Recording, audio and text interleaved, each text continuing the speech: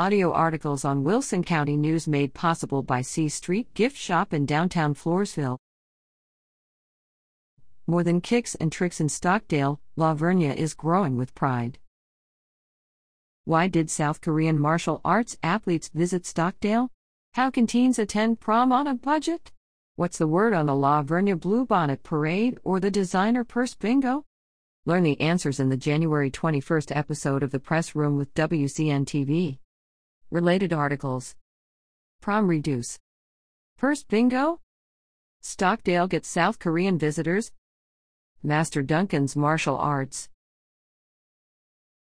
2023 South Texas Home and Garden Show. The Press Room is produced by the Wilson County News WCN-TV. For more information about the Wilson County News, who we are, and what we do, visit www.wilsoncountynews.com or call us at 830-216-4519 during business hours, MF, 8 to 5. Follow us where you're watching so you never miss an episode of The Press Room or any other WCN-TV news. Remember, you can share your news with the Wilson County News.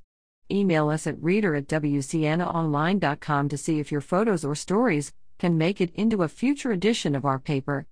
Subscribe www.wilsoncountynews.com/subscribe/. Free news www.wilsoncountynews.com/freenews/.